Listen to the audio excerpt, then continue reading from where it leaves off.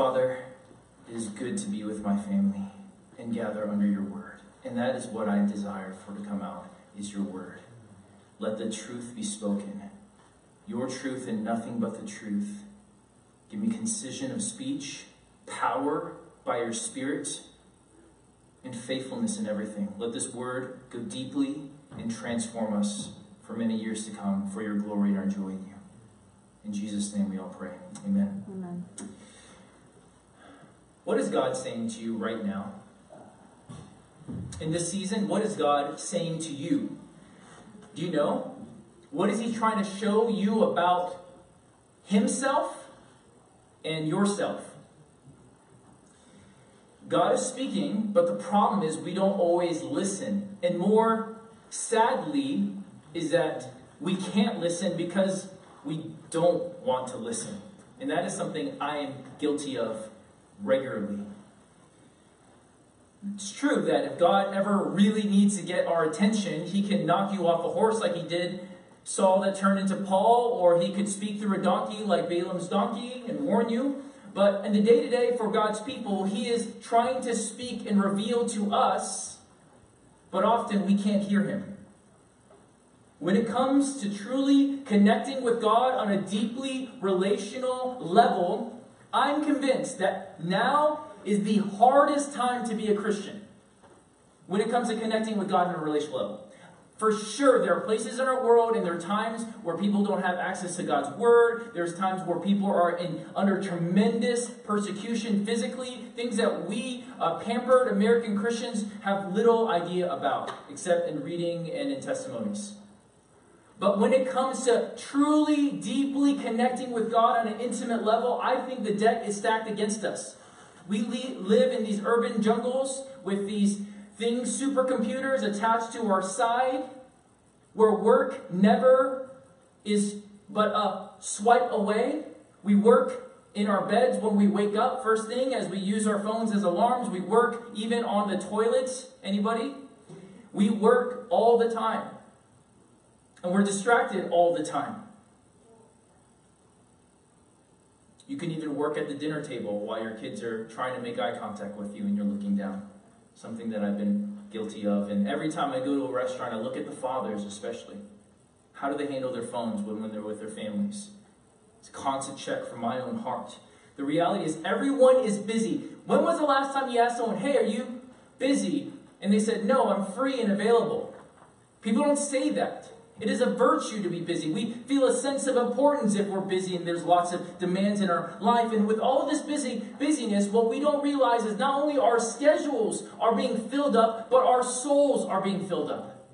But not in the right way. Not in the best way possible. There is a pervasive busyness and hurriedness that is toxic to our souls. And it's all around us, and it's our culture what we're drinking in. This chronic hurriedness and distraction builds this chronic anxiety. A few years ago, the APA surveyed 1,000 U.S. adults about their sources and levels of anxiety. And check this out. And they found out that 39% reported being more anxious than they were at this time last year. That was just a couple years ago. 39%. Approximately 40 million adults, roughly 18% of the population, have anxiety disorder. Check this line out from Business Insider.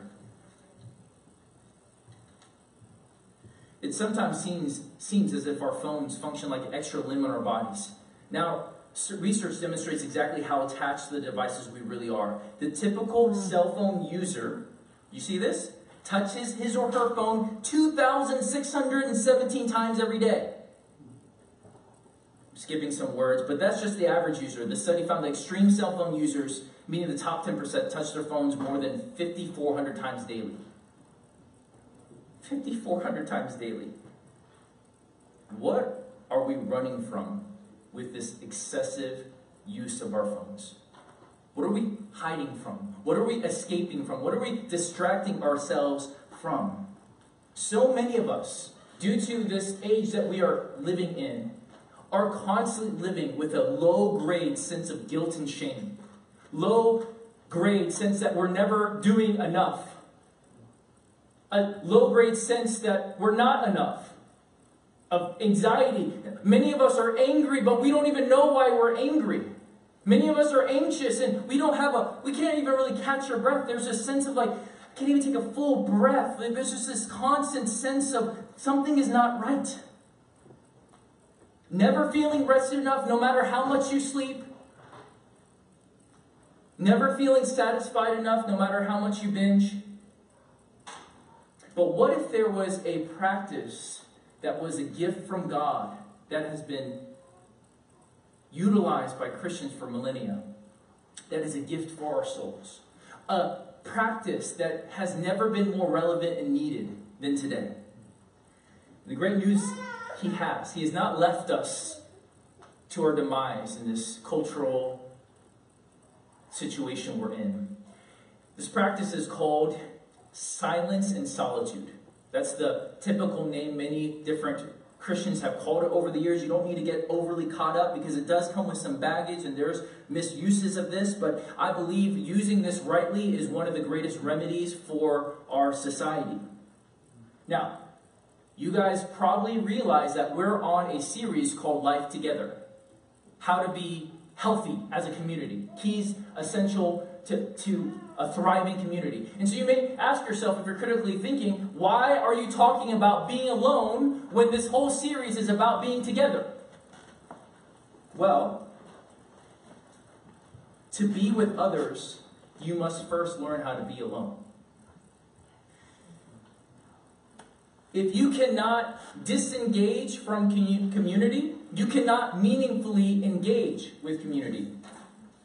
If you can't be alone with the Father in the secret place, then you will bring all that junk and toxicity into your relationships.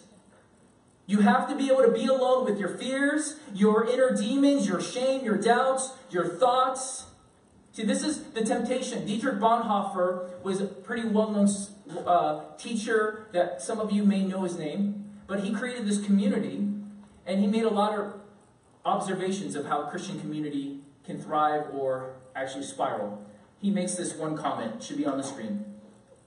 Those who take... Oh, that's the next one. Maybe the first one's on there. Let me read this out loud. Hopefully you can track with me.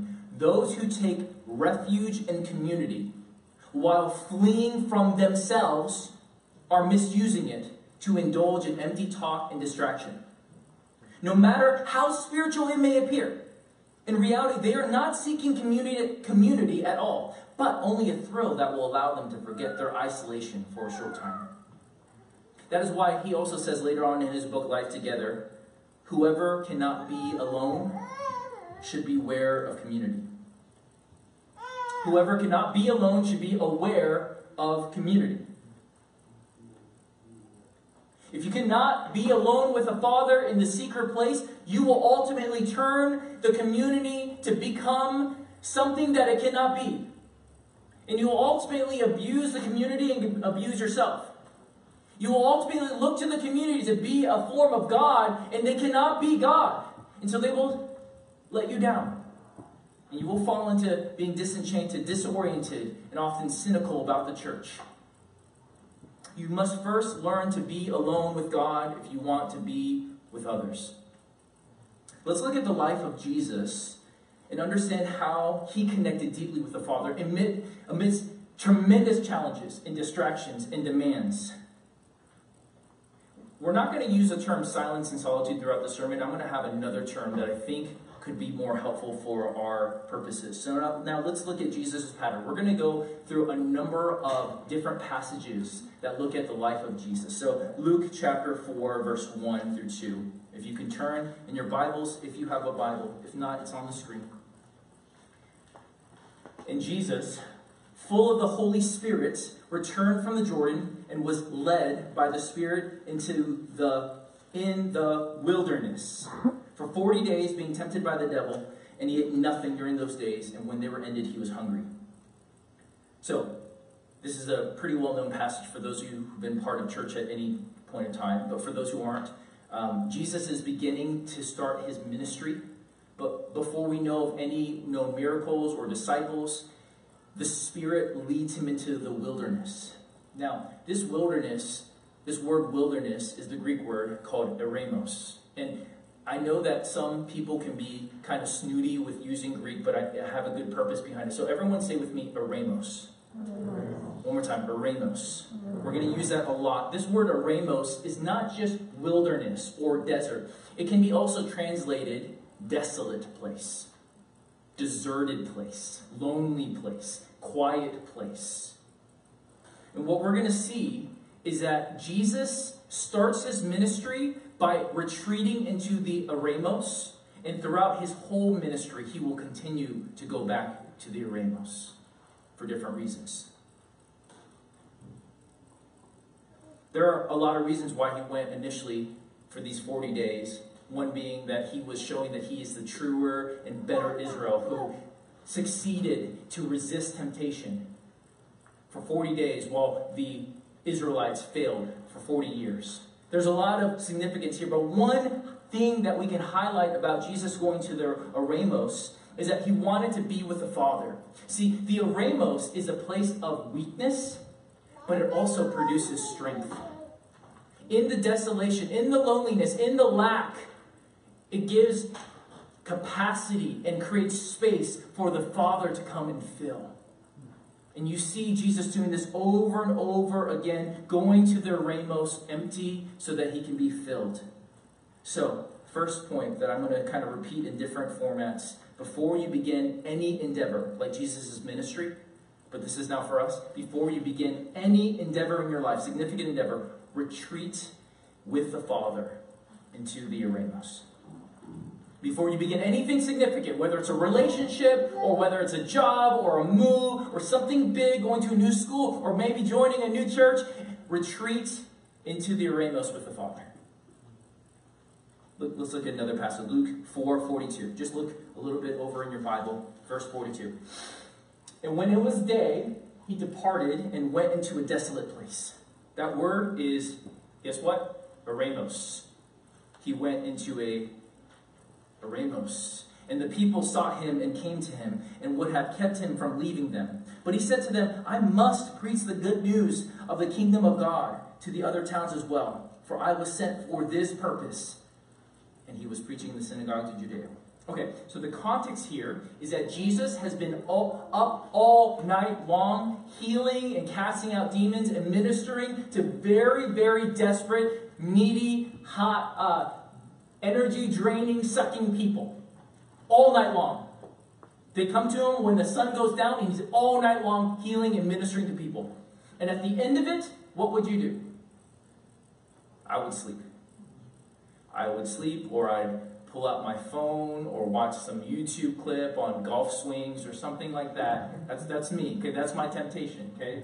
Golf swings on YouTube right now, okay? But what does Jesus do? He gets alone into the eremos. He retreats alone into the eremos to be with the Father. When demands are heavy, when you are exhausted from work and ministry and serving, what does Jesus do?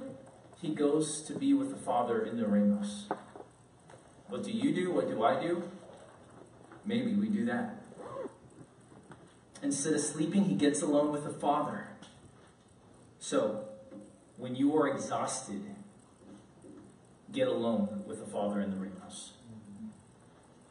Look what the people want him to do, though. Did you notice that it says here that they came to him and would have kept him from leaving them? Do you see that? They want to convince him to stay.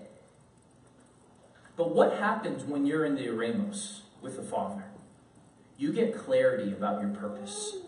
You get clarity about your mission and why you exist and why you're here. And so Jesus, instead of living by the tyranny of the urgent, in other words, living by the impulses and the desires of other people and just responding reactively to whatever people want and whatever demands are coming, he goes alone to be with the Father in the eremos, gets his purpose, gets his identity, gets his connection, so that when he comes out and there's crowds of people trying to grab him, trying to keep him to stay, he says, listen, I love you, but I can't stay here. I have a purpose that God, the Father, has given me that I must continue preaching on to the other cities. This is striking to me because you would say, Jesus, how cold are you? How unloving. These people are in need. And yet, Jesus has the wherewithal, the connection with the Father, the clarity about his purpose, where he can say meaningful, thoughtful no's, so that he can say yeses to the purposes God has for him. And this is something most Christians never learn, on how to say meaningful, thoughtful no's, so they can say yes to God's purposes. You either say no to everything, or you say yes to everything. So when you lack clarity about your purpose, about what God has for you in the season, get alone with God in the Eremos. Get alone with the Father to have him speak into your situation. Shortly after this, Jesus cleanses a leper, an incurable disease, something that we can't relate with, but it's incurable. And so word spreads throughout the entire region. So what happens when word spread? Crowds spread. Crowds grow. And they come like a mass of people. Look at Luke chapter 5, verse 15.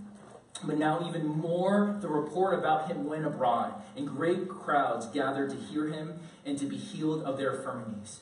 But he would withdraw to, what's that word? Eremos, and pray.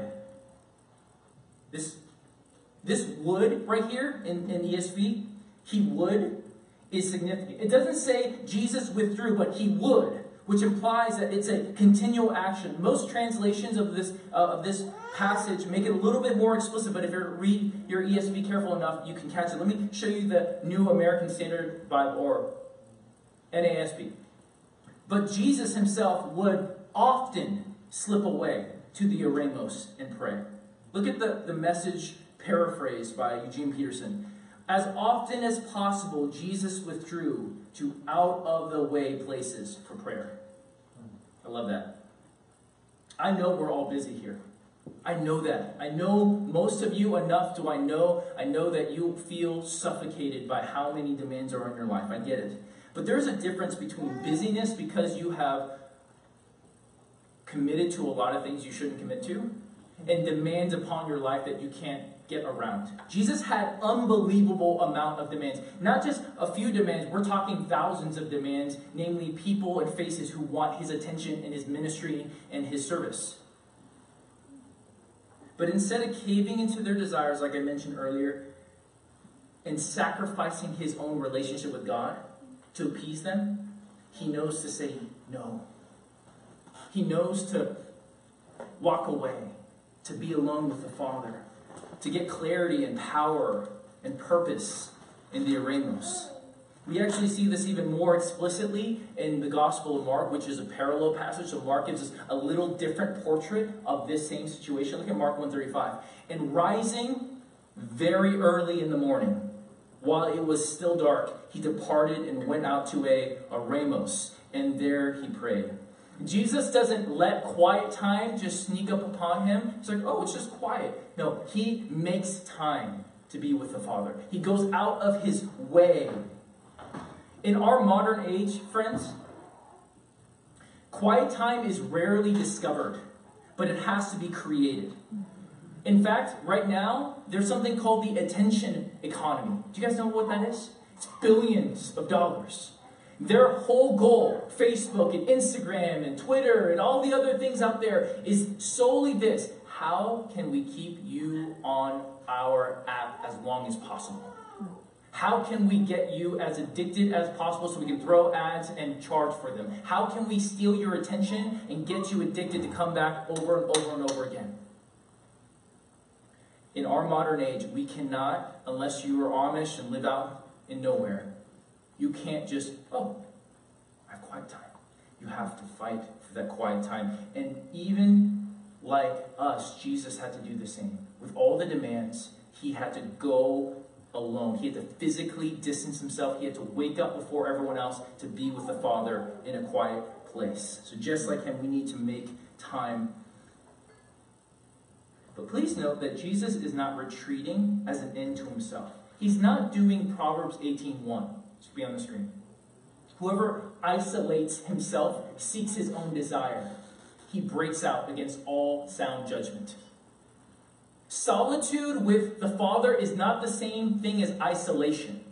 Isolation is retreating, escaping. Solitude is engaging. It's disengaging from all the craziness so you can engage with the one who matters most. It's shutting out all the other voices so you can hear the only voice that really matters. It's very purposeful.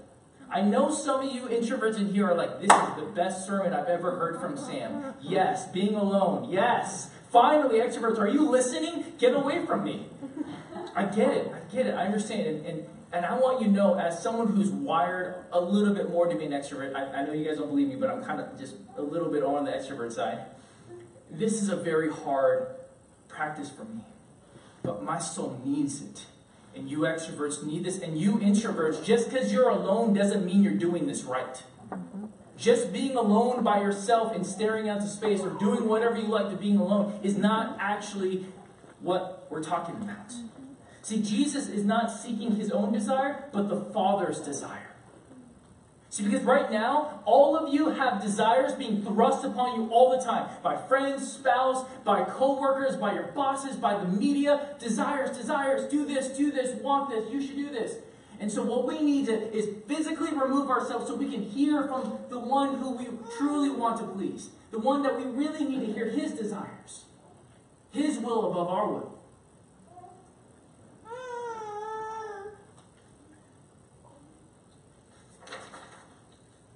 Mark chapter 1:36 feels relatable in some ways.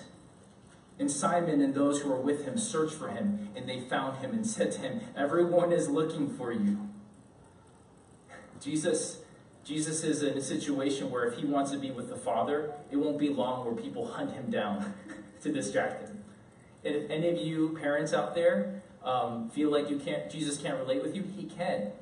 He has disciples searching for him. We have kids searching for us.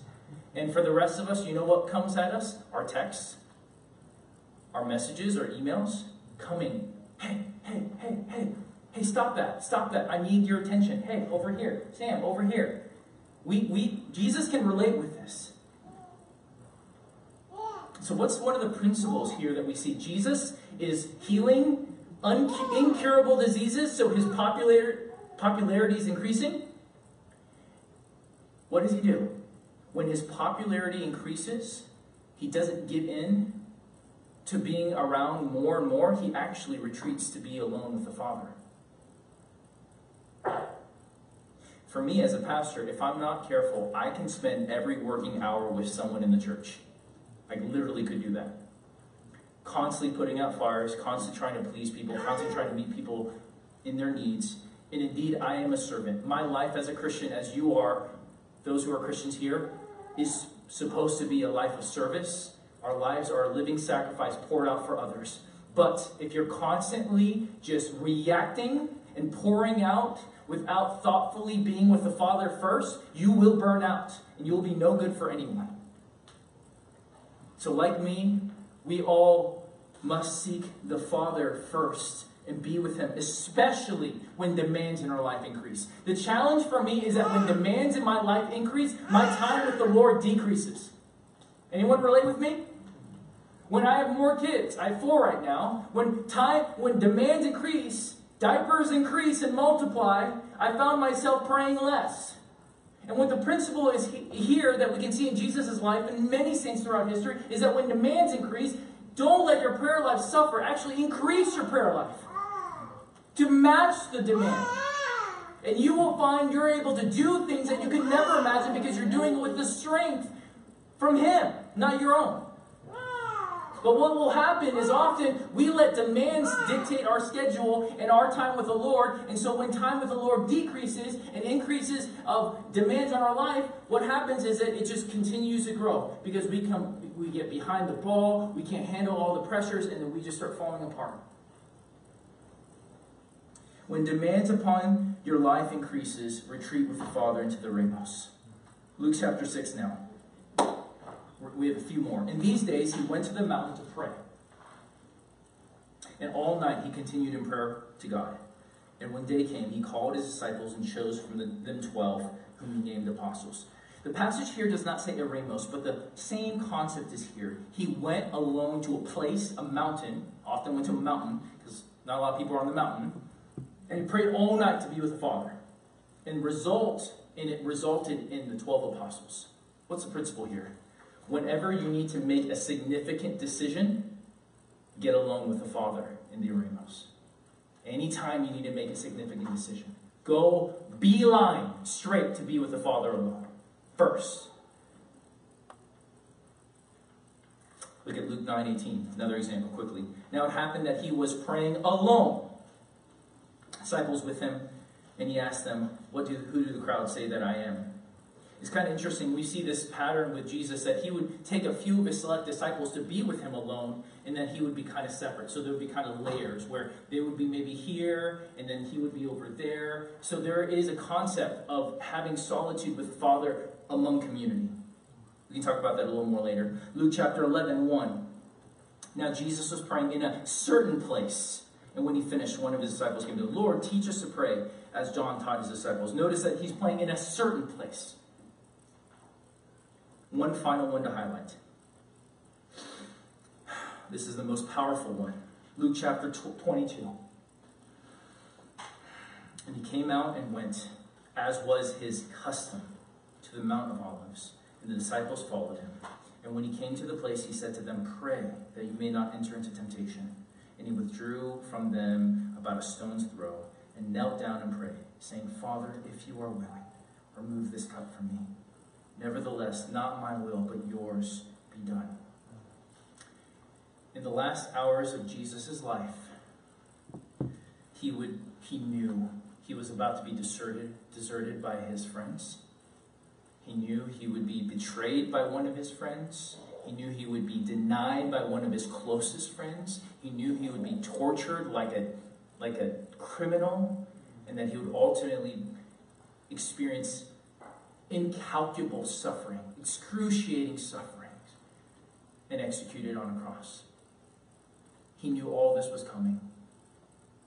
And what does he do when the pressures are coming? When hell is right around the corner, he gets alone to be with the Father. What should you do when you know something's coming around the corner? When you know hell is knocking at the gate, you get alone to be with the Father. Jesus knows he needs to be with the Father. He needs to be reminded of his will. He needs to be reminded of his purposes and his plan. Get alone with the Father. When you know you are about to go through a nightmare or you're living in it, get alone with the Father in the Eremos. Don't click. Don't swipe. Binge Netflix or food or substances. Busy yourself with work or distract yourself with company. Get alone and be with God first. Don't verbally process and vent all your frustrations to your community. No, vent it to God first alone. Vent your confusion, vent your frustrations, vent your hurts. Pour out before God first. So Jesus' life has a clear pattern. Jesus would intentionally, physically distance himself and retreat to be alone in the Eremos. And Jesus would have to go out of his way to accomplish this task. It wasn't something that was just came upon him. And third, he went alone in order to pray and be with the Father. Jesus also had longer portions, like the wilderness, for 40 days. But he also had daily retreats, it seems. And sometimes it seems like he took his disciples after a long ministry trip to be alone for a couple of days. Overall, when you look at Jesus' life, he spent more time with others than alone. But he made sure he spent time with the Father alone. And Jesus did all of this in a context of incredible demand that you and I cannot even fathom. I am impressed by a lot of you here, but none of you here have thousands of people mobbing for your attention, physically, trying to knock down and find you wherever you go. You do have Twitter and Instagram doing something similar, but it's not the same. And Jesus was able to do it. So what's the goal of the Eremos for us? If you're taking notes, what's the goal? First is engage with God. It's a temporary disengaging of the world so that you can deeply engage with God. And the second goal is to be able to engage with others ultimately. You disengage with others temporarily so that you can come back ultimately better to love them and serve them. For those who connect with military terms, you like that kind of stuff, it's a tactical retreat so that you can go better back into battle. David Mathis in his book Habits of Grace says it well like this. We want to come back better, not only rested, but more ready to love and sacrifice. We want to find new clarity, resolve, initiative, or return primed to redouble our efforts by faith in our callings in the home, among friends, at work, and in the body of Christ. See, the point is that you leave so you can come back better. You're not just leaving to retreat because of your pain and your fears. You are leaving to give those to God so that when you go back in the community, you can meaningfully engage with one another in a healthy way. This is the how of the Ramos. I'm going to try to speed this up for the practical parts. You need 3 things: sacred time, sacred place, and sacred plan. Okay, when I mean sacred, I mean just set apart. Sacred. Sacred time. As we all know, in any important relationship in your life, you have to be intentional to make time. Especially the more responsibilities you have in your life, the more different things come at you, you cannot just assume good quality time will happen with a spouse or best friend or family member. You have to make time. It's the same thing with our Father. If it's not scheduled, it usually won't happen. And if you wait until you desperately need time in the Ramos, it's already too late. You need to have it assuming things are going to be happening in your life. You need to have it on a regular rotation. So whether you're in a crisis or it's just the day-to-day mundane, it's set apart so you can be with the Father. You need to schedule it in your time, in your calendar, and hold on for dear life. Someone says, hey, you busy that day? You say, yes. I have an engagement with the Father. Or that sounds super spiritual. You can just say, I have an engagement. And then if they ask questions, you can explain. Be like, hey, there's this great sermon, my pastor. You can do something like that. For a vibrant life in Christ, I recommend a daily time with the Father in an Ramos, a weekly time, and a yearly or bi-yearly or even quarterly if your work schedule allows it. Each of those times being longer. Daily time being, within the means of your day. 30 minutes, an hour, whatever works for your situation. The reality is a lot of us can spend more time than we realize. Weekly time being a larger portion, maybe on a Sabbath that you have. Maybe you can take, if you're married or you have other situations at home that are complicated with responsibility, you can take shifts with someone. So my wife and I have a rotation on Friday where I give her the morning and then she gives me the afternoon. And then on Sabbath, we're just pouring out our lives for our kids to really engage each other. And then every year or maybe twice a year or quarterly, have a retreat that you can go. It doesn't have to be expensive. We're not talking about going to some Ritz-Carlton. There is a retreat center that I will recommend and send out an email this week that is very affordable, that you can do. And just be alone with the Father and have it set as a rotation. With those who have kids, you can take shifts. Say, hey, I'll go for one day and then come back and then you take the next day. Or if you have the ability to go together, you can go together and then you could go alone and then come together and debrief and pray together. And then go alone and come back together. There's ways that you can be creative. Every single one of our situations and contexts are unique. And I guarantee if you lean into your community and you think and pray, God will give you creative ways that you can have in a Ramos regular rhythm in your life. Now, when we talk about sacred place, Jesus would physically remove himself. So I'm not talking about do this in your bed. Literally, physically remove yourself, turn off your phone, do what you got to do to have minimum distractions and be alone with the Father. Try to pick a regular place. The more you can have a consistent regular place, the more you will be able to have these physical cues that you see it and there's a secret, special kind of connection. And this is neurological as well as in your heart where you'll be like, oh, my place with the Lord. It could be a part of your house or maybe somewhere in a park when it's warm. You can be creative. I know when I was in Bible college in California, I lived with 8 other guys in a 3-bedroom apartment. And so it was very, very challenging to be alone. So I had to wake up super early, or I had to go walking in the mountains, or going on a walk, or I'd hide myself in the porch, finding ways to be alone. If you're creative, God will help you meet him.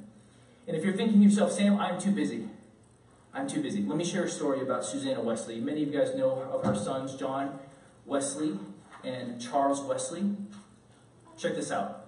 Among the noise and activity of her many children, Susanna's trick was to pull her apron over her head, signaling to her, I think it was like 18 children or something. Oh, 19 children, sorry. Sorry, Susanna. 19 children. Signaling to her 19 children to leave her alone. She was in prayer and not to be disturbed. I would love to visit one of your houses and I look over and you have an apron over your head. And your kids are all standing waiting for you to be done. That'd be fantastic. You probably don't need to do that, but I'm just saying if you're creative, God will meet you there in all of our situations. So what will be your Ramos? What is your Ramos? Find a daily place, a weekly place, and a yearly place where you can be alone with the Father. Finally, you need a sacred plan. Especially if this is a foreign habit for you, you're going to really struggle. I'm not going to lie, you're going to experience a lot of anxiety, a lot of pain. Because if you've ignored the secret place with the Father for a long time, you have a long backlog of unmet longings, unmet expectation, unmet hurts that are raw, that will reveal itself in the secret place.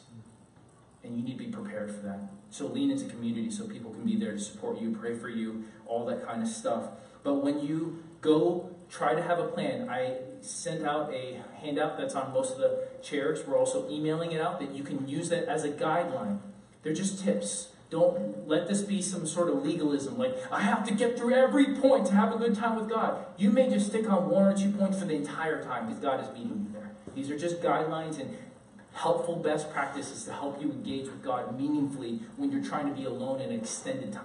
You can pare this down for daily stuff, but this is helpful for extended time. Now, there are 2 sets of questions I list at the bottom of the last page in that handout. I want to cover them really quickly. These are questions you can ask yourself if you ever have extended prayer or journaling. It's on the screen right now. First, what is God trying to say to me? Just ask yourself that. What is God trying to say to me? Be listening.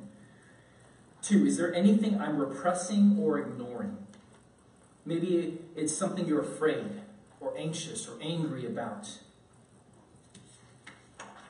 Question 3, what am I believing about myself? What's the story I'm telling about myself? What's the narrative, the truth, or the lies I'm telling or feeding myself? And finally, what does God say to all of this?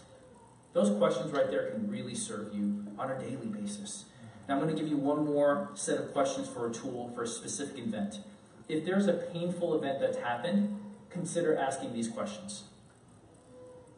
What happened? What am I feeling? What is the story I'm telling myself? What does the Father say? And what is the counter-instinctual act that is required? Okay, let me explain that because I know that's going to kind of go over a lot of our heads. This is adapted from Pastor Rich Velotis in his book, Deeply Formed Life, which I recommend, but not recommend every page. Just want to say that on the side. Let me share an example of this that's a few years back so none of you guys can figure out who I'm talking about. I was part of an organization where I was expected to be put in a position. And there was a peer of mine who was in a lower position that was told that was going to be put on my position as well. And I was excited about that. But one day, I get an email that went out to the entire organization that said, this peer of mine who was in a non-position actually leapfrogged over me into the position I wanted, in the position I thought I was being groomed for. I'm trying to use weird language like organization and stuff just to not give you guys any clues of anything. And so that was deeply painful and hard for me. So what happened? Well, a friend of mine leapfrogged over me to get a position that I thought was promised to me, and I was blindsided about it, not told by the leadership this was happening. What am I feeling? I am feeling betrayed.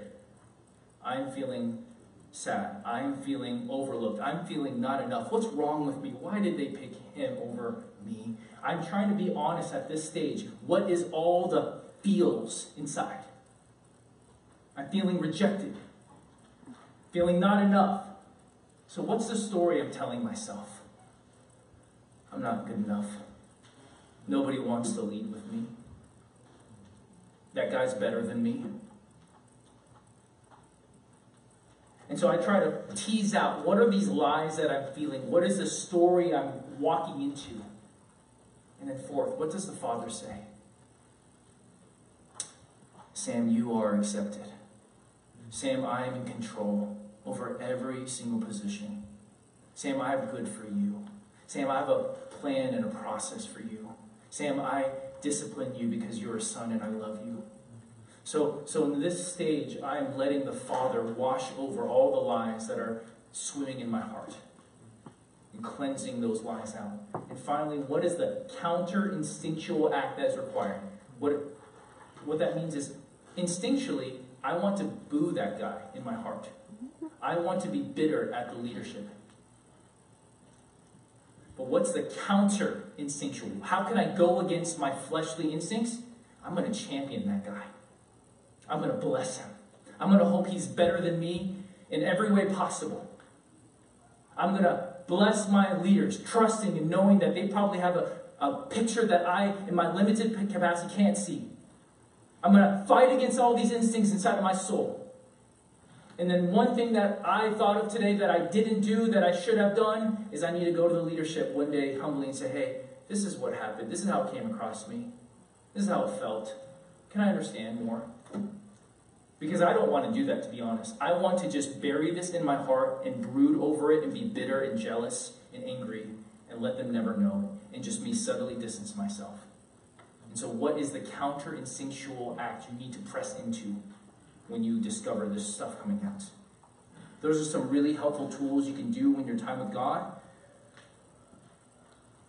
You can also preemptively reverse these questions if you know something's coming up. So let's say you have a job interview coming up, and you can ask yourself these questions. What could happen? What could I feel if you got it or if you didn't get it? Are you guys tracking with me? You can do this preemptively to cover all your bases, to know how you could respond in the most godly way, no matter what will come at you. It's an amazing practice. But you may think to yourself, Sam, this is a lot of work. Who has time for this? You're right. It is a lot of work. And that's why it's so rare to find someone who has a healthy soul. That's why so many of us are just chronically anxious and so overbusy and hurried and not present. Because this kind of work takes intentionality, and intentionality takes work. We don't want that. We want to go with the flow. And if you go with the flow, you'll go with your emotions and your impulses and your anxieties and whatever is surrounding you and pressing you and telling you what to do. You have to swim against the current if you want a healthy, flourishing soul. Here's some quick keys to success. First, be real. Be honest with who you are when you go with the Father. He already knows. Don't try to be something you're not. You cannot relate with God if you're not being yourself. So if you're angry and ticked off at him because something in your life, don't try to act, oh God, you're just the greatest.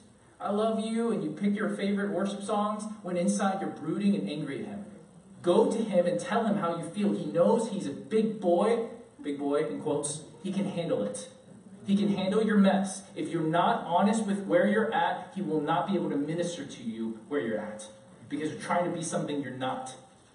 Or be someone you're not. Be who you are with him in the quiet place. Pour out your anxieties in your heart. Here's another thing. Pour out before you leak out. Too many of us have all these anxieties filling up, all these insecurities and pains and frustrations, and it bottles up. So it starts to leak out sideways in our relationships. You know, you've ever had those times where you blow up at someone, and then you blow up at someone, and then you think to yourself, where did that come from? That seemed a little off.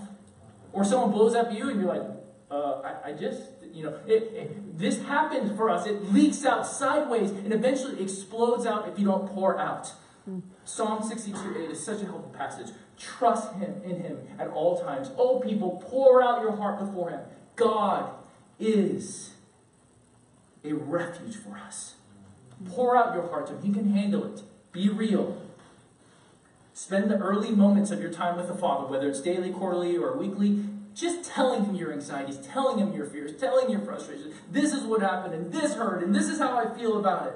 Father, I give everyone and everything to you. Just do that in the beginning. Before you feel like you have to say all the other stuff, just pour out your heart so you can receive and be filled up with the Father.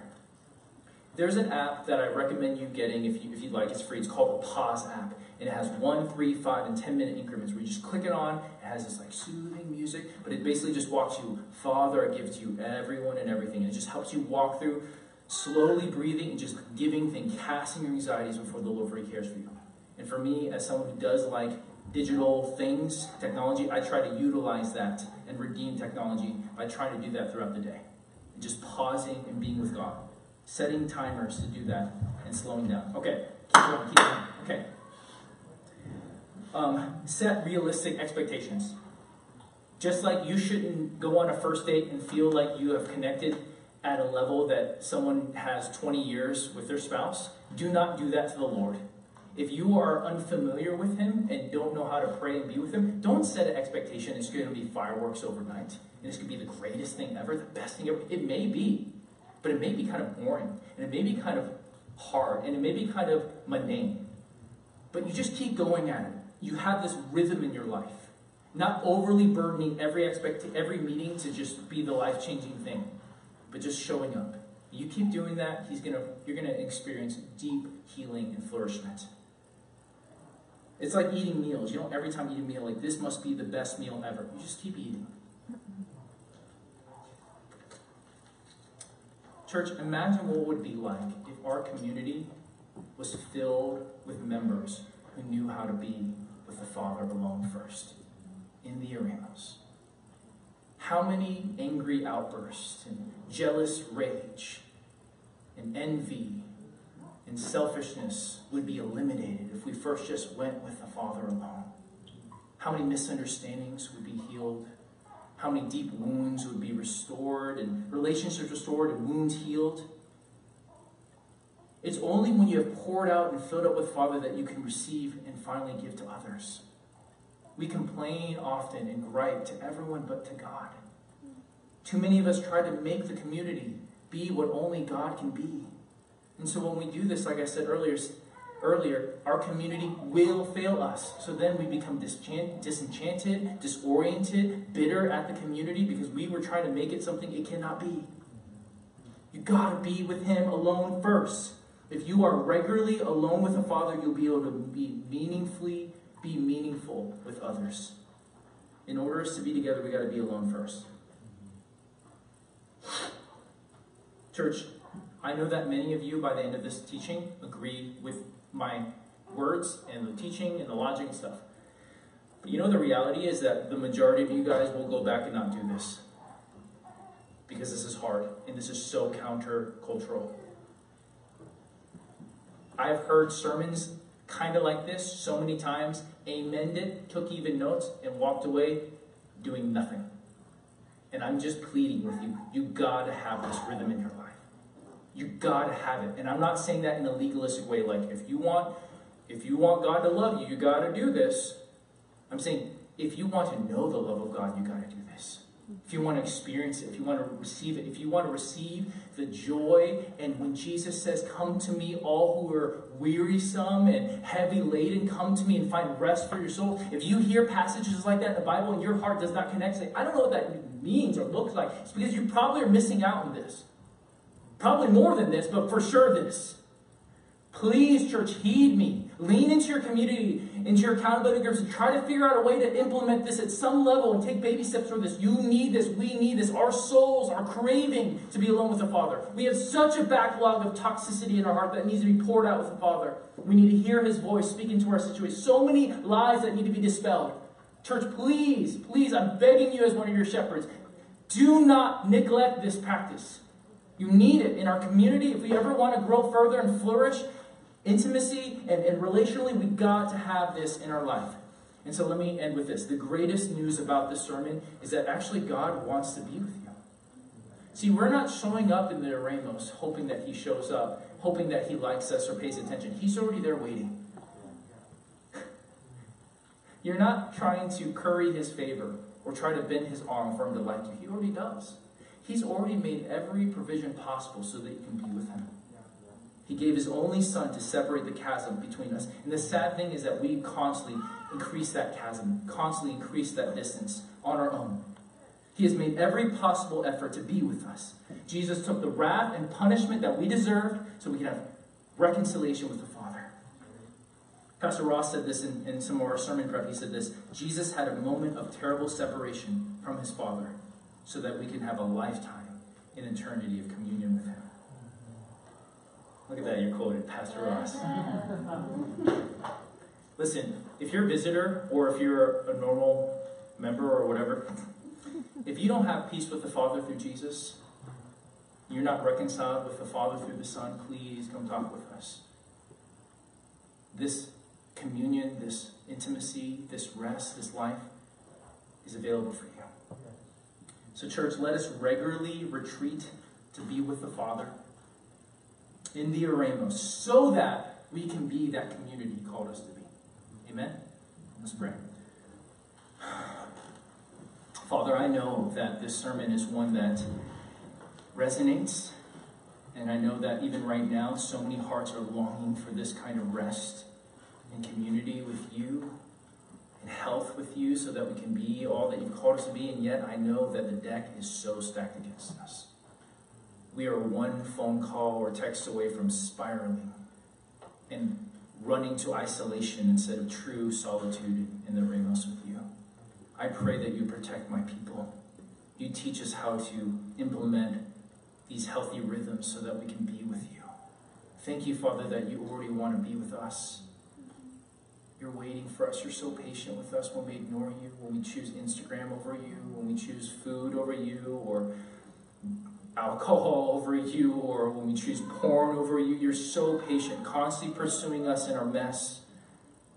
And I pray that we would respond to this grace and not spurn your mercy, but receive your mercy and run to you, Lord.